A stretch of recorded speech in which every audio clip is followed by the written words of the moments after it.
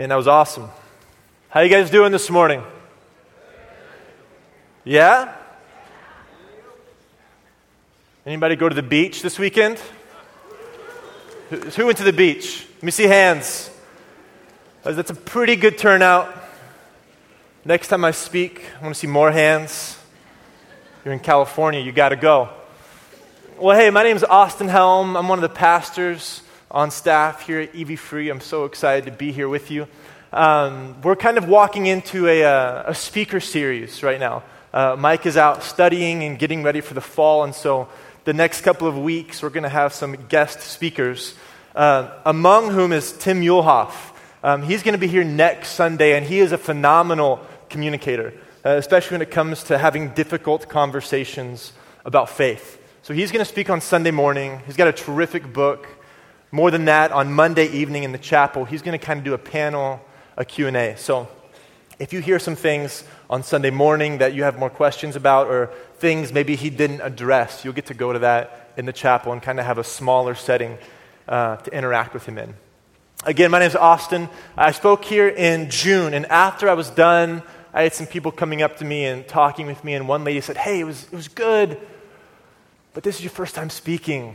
And we want to see your family. We want to meet your family." I was like, oh my gosh. Aaron Kerr did such a good job of that. So I thought I would spend just 1 minute with you guys introducing my family. Is that all right? Come on. Who wants to see the family? Yeah. That's what I'm talking about. We got slide number 1.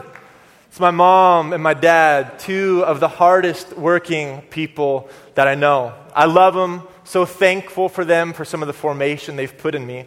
They're also probably going to watch this later, and I didn't tell them I was going to show pictures of them. So mom and dad, sorry about that. Second slide is my brother, his fiance, and my nephew. If you weren't here in June, I'm from the great state of Oklahoma. Go State! OK State right there, folks. Love it. I mean, I don't love it, but, I do love Oklahoma, so I'll stand with you to a certain extent. But my parents raised me to be crimson and cream. In the cradle, they had me saying, "Sooner born, sooner bred. When I die, I'll be sooner dead." So that's what I was raised on. So I still carry that mantra in my own soul. So we go to games when we can. The next slide is my sister and her husband. They just got married a couple years ago. She's just a sweetheart. She's super fun. The only problem my sister really has right now is that I still see her as like my 16-year-old younger sister. I'm like, wait a second, you're not 16 anymore. You can ask her how old she is when you meet her. I know I'm not supposed to do that, but they got married a couple years ago, had the chance to officiate their wedding, and her husband is just an awesome guy. Got the chance to play baseball. Baseball was one of our common loves. I grew up playing baseball. Anybody in here play baseball growing up? Yeah, I got a couple people. I bet you more people played football. Where are the football people at? Okay, baseball it is. Baseball it is. I'm in the wrong room. Anyway, we want to hop into the text again. With the speaker series coming up, they're going to be really dynamic sermons, but we're going to be out of Luke for a while. So before we jump into 4 weeks without Luke, and I know all of you, your hearts are breaking to not be in Luke. We're going to do one more in Luke, and it's Luke chapter 6. We're actually going to dive in to the same text that Mike preached out of last week. And his sermon was awesome, how to navigate enemies, how to engage with enemies. And there's 3 concrete examples that Jesus gives when he's speaking to the crowd. And we kind of brushed over those because they are so loaded with cultural and historical context that we thought we'd save it for one more week and just spend a week kind of getting into that. So we're going to read from Luke chapter 6, verse 27. I'm going to turn with you there. It's Jesus speaking to a crowd of disciples and followers. And he says this, "But to you who are listening, I say, love your enemies. Do good to those who hate you. Bless those who curse you. Pray for those who mistreat you. If anyone slaps you on one cheek, turn to them the other also. If someone takes your coat, do not withhold your shirt from them. Give to everyone who asks you. And if anyone takes what belongs to you, do not demand it back." So, Here we have Jesus talking to a crowd, and as I'm reading through this, the first word that jumps out of the page at me is the word listen. When Jesus is speaking, but to you who are listening, when this word listen is used in the Bible, it always refers to the act of listening to the Word of God. It's not used to refer of listening to a neighbor or the family or a coworker, but it's exclusively the act of listening to the Word of God. And it's more than just listening. It carries the idea that when somebody would listen, they would actually see a picture. They would see a vision of what it looks like when the kingdom of God comes and invades planet Earth. And always, this picture was not common. It was not ordinary. It was never what the listener, seer expected. It was always a dangerous vision. It was always something countercultural. It was something they would not expect in a million years. And when they would see this from the Lord, when they would hear this, it demanded action of them. They couldn't listen to God's word and just put it in their mental faculty of knowledge and philosophical understanding, but they were forced and compelled to follow what they heard. It's like a story with my grandma. Love my grandma. Any grandmas in the house? Come on, love you grandmas. The work you do is awesome. So I was a good junior high student. I'd go to school all day. I'd come home, and like every good junior high student, I would sit on the couch, get out the remote control, and I would start flipping channels, baby. I loved that TV. And sometimes my grandma would watch us after school.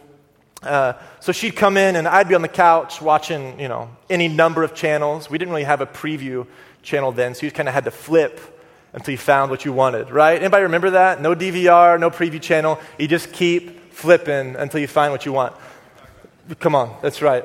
The dial. Gosh, I love that dial. I remember that watching Sonic the Hedgehog on Saturday mornings, just trying to turn that dial. So I'm sitting there, I'm flipping through the channels, and I'm focused, I'm tuned in. I want to stop on the right channel. And then I hear this kind of muffled, audible voice coming from my grandma. Now, it wasn't muffled because she wasn't articulate. She was a very sharp, very sweet, very good communicator. But it was muffled because my attention was not on my grandma. It was on the TV. So this muffled voice would come at me. I didn't really hear what it was saying. But I trained myself that when I heard the muffling stop, when I heard it cease, I would say the words, "Okay, Grandma." Those are the wrong words. So that happened for a little while, and then my grandma would say, I would say, "Okay, Grandma," and then she would kind of stop in that sweet grandma, motherly, stern voice. Say, "Austin, are you listening to me?" "Yes, Grandma, I heard you." Oh, man. At that point, I was busted. Because she'd say, "I know that you heard me, but were you listening to me?" Oh, gosh. I knew that she knew I hadn't listened to her. Because if I had been listening to her, I would have got my butt up off the couch, and I would have gone and done something, because my grandma was probably asking me to do something. So grandmas know, when they say something to their grandkids, "We love you, but you got to get up and you got to do it." So I knew that when my grandma spoke, it demanded a certain action of me. And if I didn't fulfill that action, my grandma knew that I wasn't listening. Israel was the exact same way. When God would speak to them, it demanded a certain action of them. And when they didn't fulfill those actions, they were accused of not listening well. And so Israel developed this mantra. It was the idea that Israel needed to listen. The text would say, "Listen, Israel, the Lord your God is one." And this listening, it wasn't a philosophical understanding of who God was or how God existed, but this idea of God being one demanded a certain action of them. Knowing that God was one demanded that they denounce idols. Knowing that God was one demanded of them that they give generously. And knowing that God was one demanded of them that they worship fully. And so Israel would continually say this and remind themselves to listen well. Rabbis would often say, the kind of student that listens to the text and also does the text, he is the kind of student that stares the Shekinah in the face. And the Shekinah is just another word for God's presence. It's this idea that hearing, listening, the philosophical, intellectual facility isn't enough. But when you listen and you do, that is when you really encounter the presence of God. And so for a student of Torah, they wouldn't just listen, but they would apply what the text told them to do in the real world. And when they would do it in the real world, they would see how the kingdom of God played out in their everyday life. And so as they're going to work and going to school and interacting with their family and applying God's word, they're constantly bumping up against the presence of God. So in this text, we find Jesus using this word. He's asking us to listen to his words because his words reflect God's words. And not only that, his words are going to carry that same demand and call to action. But these words aren't going to be comfortable. They're not going to be familiar. They're not going to be what we expect. But they're going to be wildly dangerous, wildly countercultural. But if we'll be faithful to do them, we're going to start bumping up into God's presence everywhere we go. Are you guys with me? Awesome. So this call stands to us this morning. So Jesus is speaking. He says, "But to you who are listening, I say to you, love your neighbor. Love your friends. Love those who do good to you." That's what the listeners would have expected to have heard. But instead, they hear something dangerous and countercultural. Jesus says, love your enemies. And so for Jesus, we find him standing in alignment with the written Torah. The written Torah was very explicit and clear that the people of Israel were to love their neighbors. But there weren't a lot of words written about their enemies. And so the oral tradition takes over, and the oral tradition adds that you should love your neighbor, but it's perfectly acceptable to hate your enemies. And this enemies word here, it's not a word for the person in the workforce that you can't get along with, or that person in your family that you can't communicate with, or your fellow student that you just butt heads with. It's not that kind of an enemy. This kind of an enemy exclusively kind of refers to the idea of political enemies, national enemies. It's the idea of two states being at war against each other, two governments being at war against each other. And for Israel, this enemy was clear. It was the Romans. The Romans had an agenda in Israel, and this agenda was in direct conflict to the agenda of Israel. Israel, their story tells them that they had been given land by God. They referred to this as the promised land. And this land had been handed to them and passed down by their family, and they were going to pass it on to their family, and they wanted to be in their land alone, and they wanted to rule themselves. They wanted their own government, their own king, and they wanted to be completely autonomous from the other nations, completely separate. Rome, on the other hand, these two agendas, they wouldn't work together because Rome had come in and occupied their land and made it very clear that they weren't going to leave. Not only that, they made it clear that Caesar was their king, the Roman government was their government, and they had no chance of being autonomous.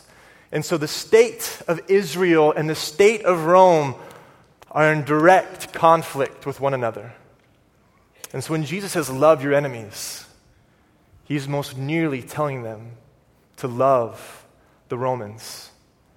And this just would have flown in the face of everything they thought and believed. Rabbis would teach their students and say, the student who learns Torah, the student who studies Torah and does not hate properly, is no student of Torah at all. And so to love your neighbor and to hate the Romans that were in the land was completely acceptable until Jesus comes on the scene.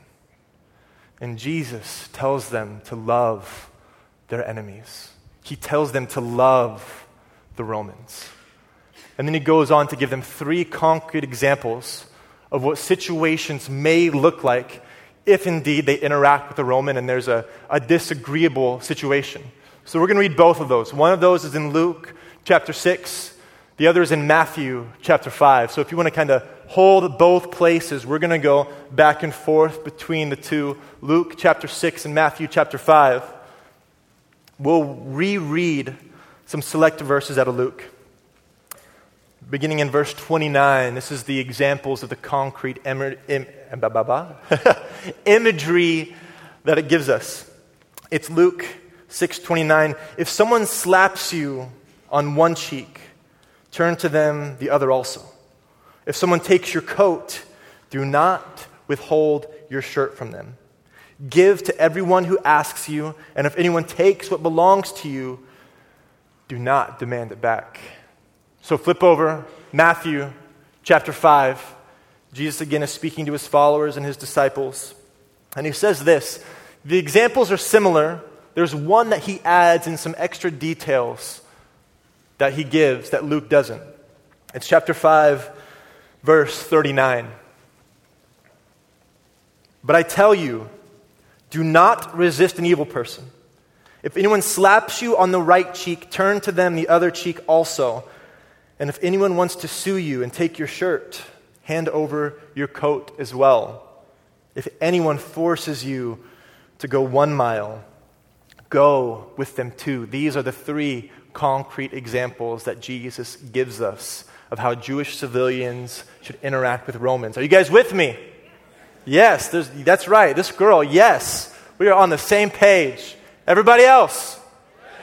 Come on. All right. We're going to hop into these.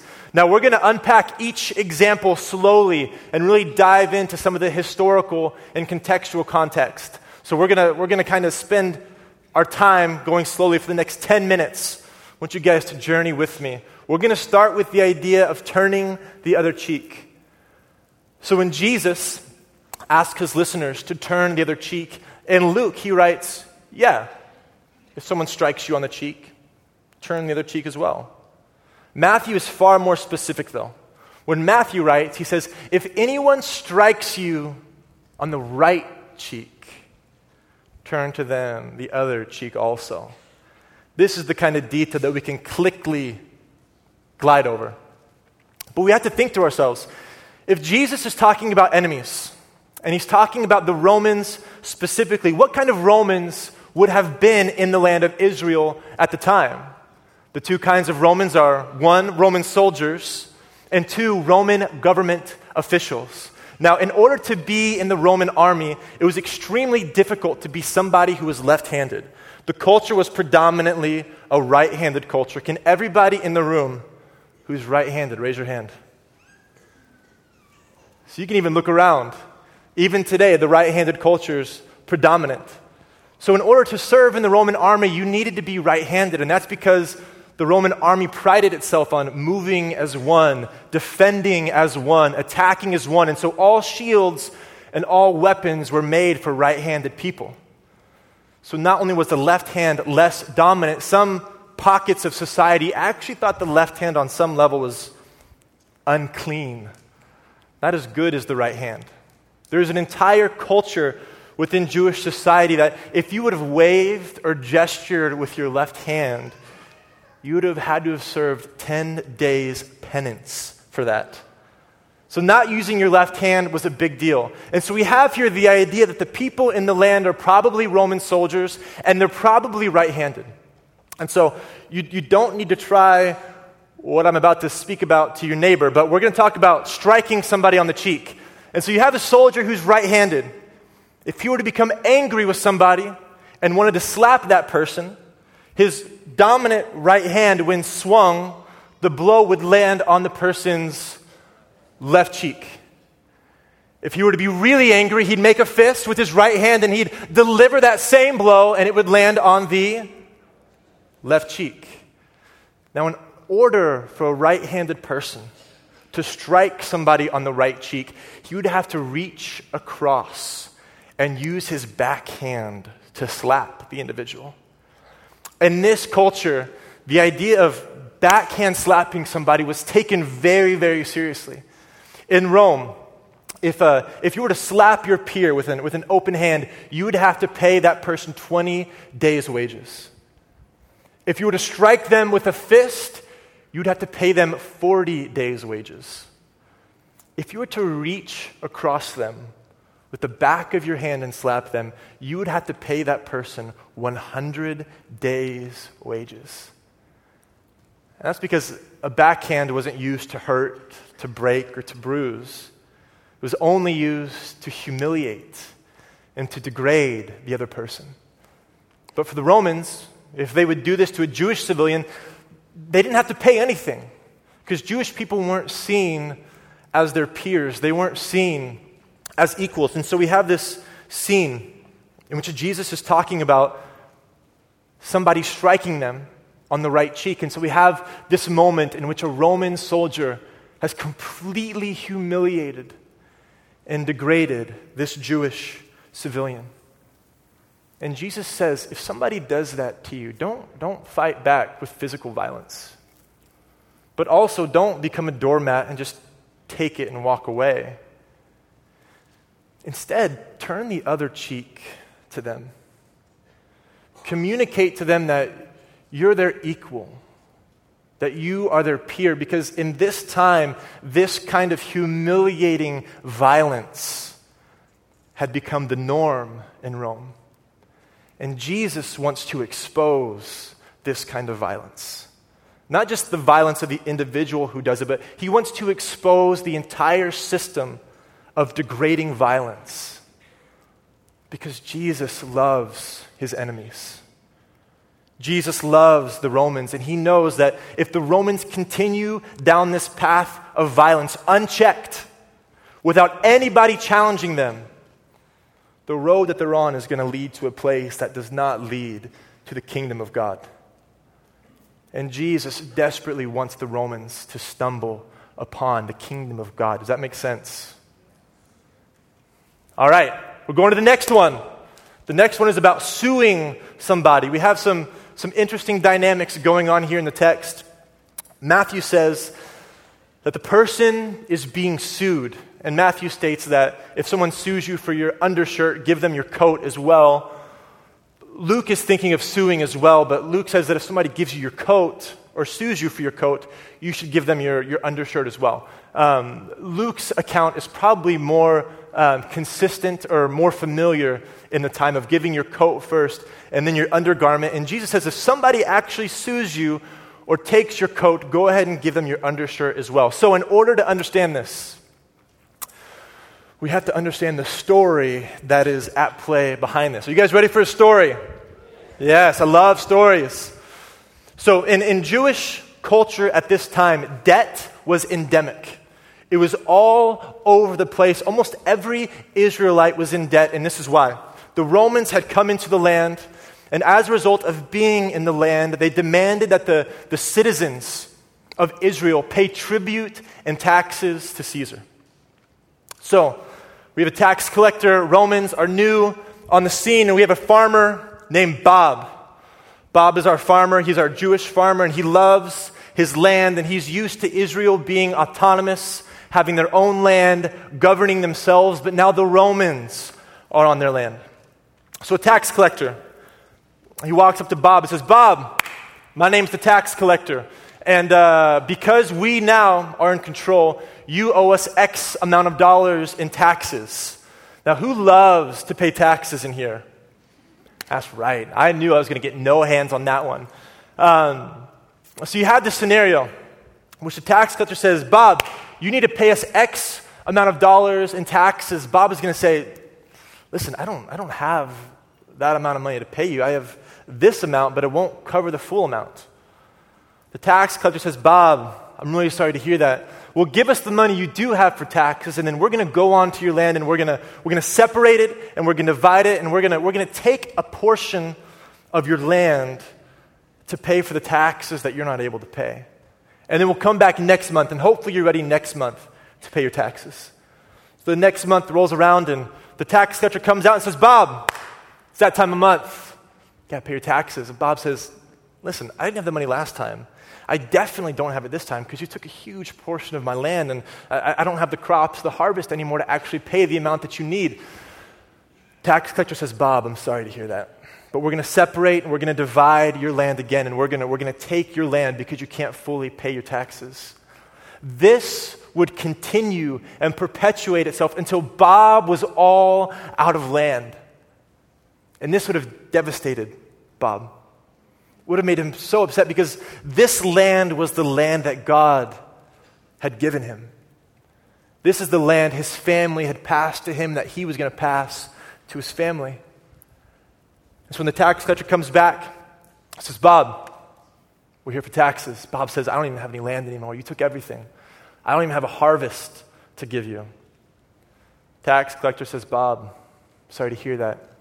We're going to take some of your goods, your possessions, in payment of your taxes. So in the same way, the tax collectors go into Bob's home and they separate and they divide all of his goods until all of Bob's goods are gone. And he's left to be nothing but a tenant on the land, working the land with his coat and his tunic, no possessions, no land to call his own, only the work that he gives to the Romans. And so the tax collector comes back the next month and says, Bob, it's time to pay your taxes. Bob says, I don't have anything left. I don't have any land. You took all of it. You took all my stuff. I don't have anything. Tax collector looks at Bob and says, Bob, it's too bad. We're going to separate and we're going to divide your clothing. And we're going to take that to pay for the taxes that you can't pay. So they're in this courtroom and Bob takes off his coat and he hands it to the tax collector. And he's left with nothing but a tunic running from his shoulders to his knees. And he's devastated. Everything is being taken from him. So he walks out and he meets the tax collector in the street. And he follows the words of Jesus. He says, if somebody sues you for your coat, give him your shirt as well. So Bob stands there and takes off his tunic and hands it to the tax collector. And there's Bob, just naked in the public streets. And this would have appalled the tax collector. Nakedness is taboo in the area. It's shameful to be naked in public, but it's even more shameful to be the person that made somebody naked. See, in this Israel-Roman society that's being knit together, greed had become the norm in the area. And so Jesus wants Bob to try and expose this greed to the tax collector. And not exposing it just to expose it, but Jesus loves his enemies. And Jesus loves the Romans. And Jesus knows that if this greed continues and moves forward and is left unchecked, then this road leads to a place that is far from the kingdom of God.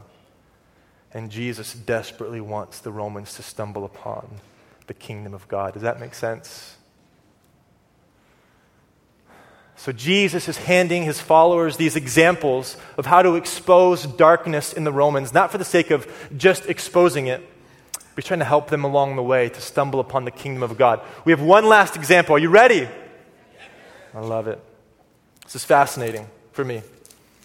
I hope you guys are finding it fascinating as well. This is Matthew chapter 5, and it's verse 41. If anyone forces you to go 1 mile, go with them for 2 miles. Now, this idea of being forced to walk is an idea that we kind of need to find out what's going on in the context. So Roman soldiers were constantly, by order of their officials, walking and moving throughout the empire. And they would carry these bags that were 60 to 85 pounds. I don't even like to carry my books in my hand, much less a bag that weighs 60 to 85 pounds. But these Roman soldiers are carrying this bag everywhere. So what they start doing as they're on their journey is they find people like Bob and say, Bob, I need you to carry my bag. I'm exhausted. Bob says, I don't want to carry your bag. Roman soldier says, oh, you're going to carry it. Because if Bob doesn't, he's going to suffer beating, imprisonment, flogging. They're completely under the oppression of the Romans. So people like Bob, not just in Israel, but all over the empire, are being forced to carry the Romans' gear. Now, this practice all throughout the empire is frowned upon and looked down upon. There are actually stories of poor villages that when they would see the Romans coming, they would take their family in their house, gather their favorite possessions, and the whole village would flee. They'd run from the village because they hated carrying the Roman stuff so much. Other villages, if they were wealthy, they would collect as much money as they could. They would try and pay off the Romans so they didn't have to do their stuff. I remember me as a young person. I'd be watching cartoons on Saturday morning, flipping that dial, you know what I'm saying? Getting that Sonic the Hedgehog going on. My mom would say, Austin, I need you to go clean your room.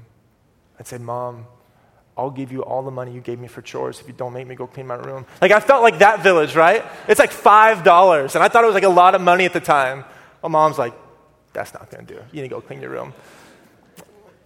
And so there's actually individuals in Israel who are quoted as saying, when we have to carry the Romans' gear, it is worse than death. And that's how I felt when I was going to clean my room. It felt like it was worse than death. And so anytime somebody is forced to walk 1 mile with a Roman, they're actually being forced to walk 2. You have to put the bag on, you have to walk a full mile, and then once you've done your duty, you can drop the bag and you have to walk another mile back to where you came from. And Jesus is doubling that. He says, if you're forced to walk 1 mile, go ahead and walk 2. And this 2 miles would have actually been 4 miles. 2 in one direction and 2 in the other. And you can imagine a conversation that ensues between this Jewish civilian and the Roman soldier. And he's walking with the pack and he reaches the mile mark. And most Jewish people would have dropped the bag at the time. They would have said, I've done my duty. You can't force me to do anymore. I'm going to head back. But instead, this Jewish man keeps walking past the mile. And the Roman soldier's puzzled. Why are you still walking? Jewish man says, because I can. The Roman says, but you're not forced to walk 2. You're only forced to walk 1. And maybe the Jewish civilian responds, well, the reality is that I shouldn't be forced to walk any. You see this kind of injustice and oppression that the Roman soldiers were putting on civilians throughout the empire. It needed to be exposed, and it had actually become the norm to where nobody was challenging it. But Jesus wants to challenge the system, not for the sake of challenge sake, but because Jesus loves his enemies. He loves the Romans, and he knows that if this process, this systemic injustice continues for the Romans and goes forward unchallenged, then the Romans are going to end up in a place far, far, far from the kingdom of God. And Jesus desperately wants the Romans to stumble upon the kingdom of God. Does that make sense? I love it. I love the history. I love the context because it helps me kind of enter the story. I want to enter the story. I want to listen with the ears of somebody who's in Israel. I want to listen through the ears of somebody who'd been steeped in Jewish tradition. And I find myself, as I'm listening to this, I find myself normally wanting to play the part of the Jewish man, the one being slapped, the one being sued, the one being forced to walk a mile. But I oftentimes find myself sympathizing with the Roman soldiers and the Roman government officials. And this is why. It's because I can't imagine any soldier, any official, or any person waking up, being born into life and wanting to be that kind of violent person.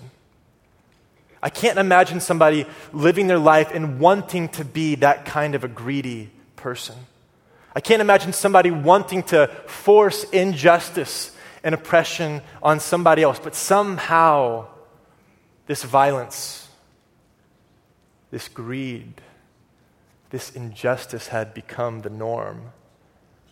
And I think about how many things are there in my life that I've woken up to and realized they're the norm, but I never wanted them to be. I never wanted to be this kind of person, but I've woken up and now I am that kind of person.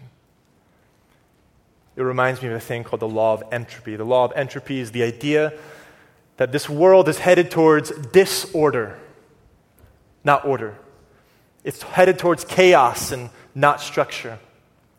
So I think about my life and the kinds of things that do that, the kinds of things that head from order to disorder. And first thing I think of is my room at home. I mean, I love the fact that I've got a room and I've got stuff in it. But if I leave my room unchecked for too long, that baby doesn't clean itself. I need to buy one of those iRobots that just kind of like walks around in my room and cleans it for me. But, I'll start off the week with a clean room and I got nothing on the floor and everything's hung up, and then Monday goes by and there's one shirt, and Tuesday goes by and there's a couple pairs of pants, and by the end of the week, my room is a disaster. It has succumbed to the law of entropy. That thing is headed towards disorder. The same thing is true in my kitchen. Oh, I love a good-looking kitchen. It looks like that for about 1 hour every week. I clean it up, everything's in its right place, dishwasher's empty. But man, after Monday, it's like, hey, that's just one plate. Just one plate in the sink, I'm going to get that later.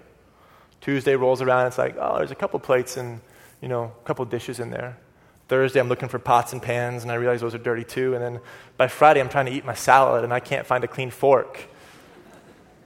That kitchen is headed towards disorder if I leave it unchecked for too long. And so I'm thinking through what kinds of things in my life, if left unchecked, become the norm when I don't want them to be. And sometimes I think it's true also of my attitude.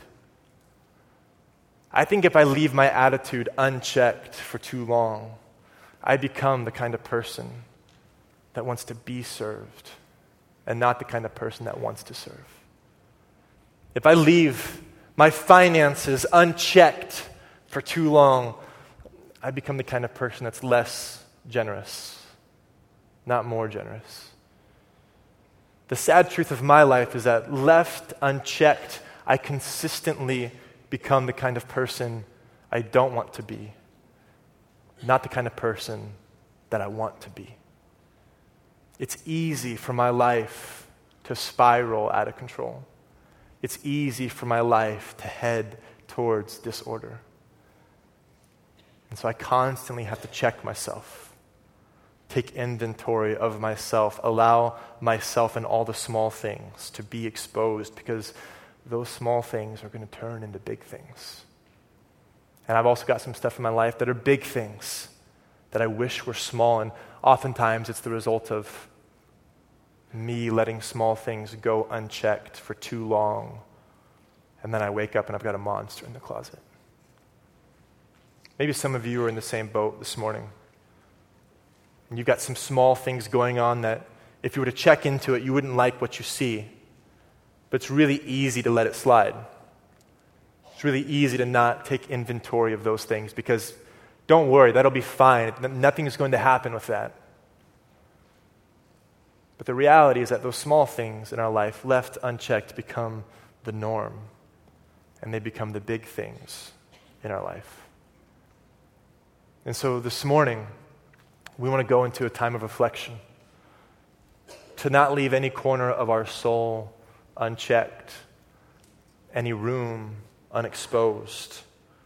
Because if we let it go for too long, we find ourselves where the norm of our life is far from the kingdom of God.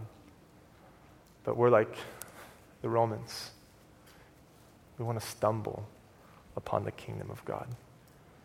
And so we're going to go into a time of communion this morning. And this is our opportunity to allow ourselves to be exposed before the Lord, to really investigate those small acts of selfishness, of greed, those small corners that we're cutting. So we're going to invite the communion team forward. I'm going to ask you guys to close your eyes as we pray and invite the Lord into this place to check up on all the corners of our life, to kind of expose some of those dark things in our heart so that we, like the Romans, can be changed, so that we can be transformed and stumble upon the kingdom of God. So God, this morning we invite you into this place.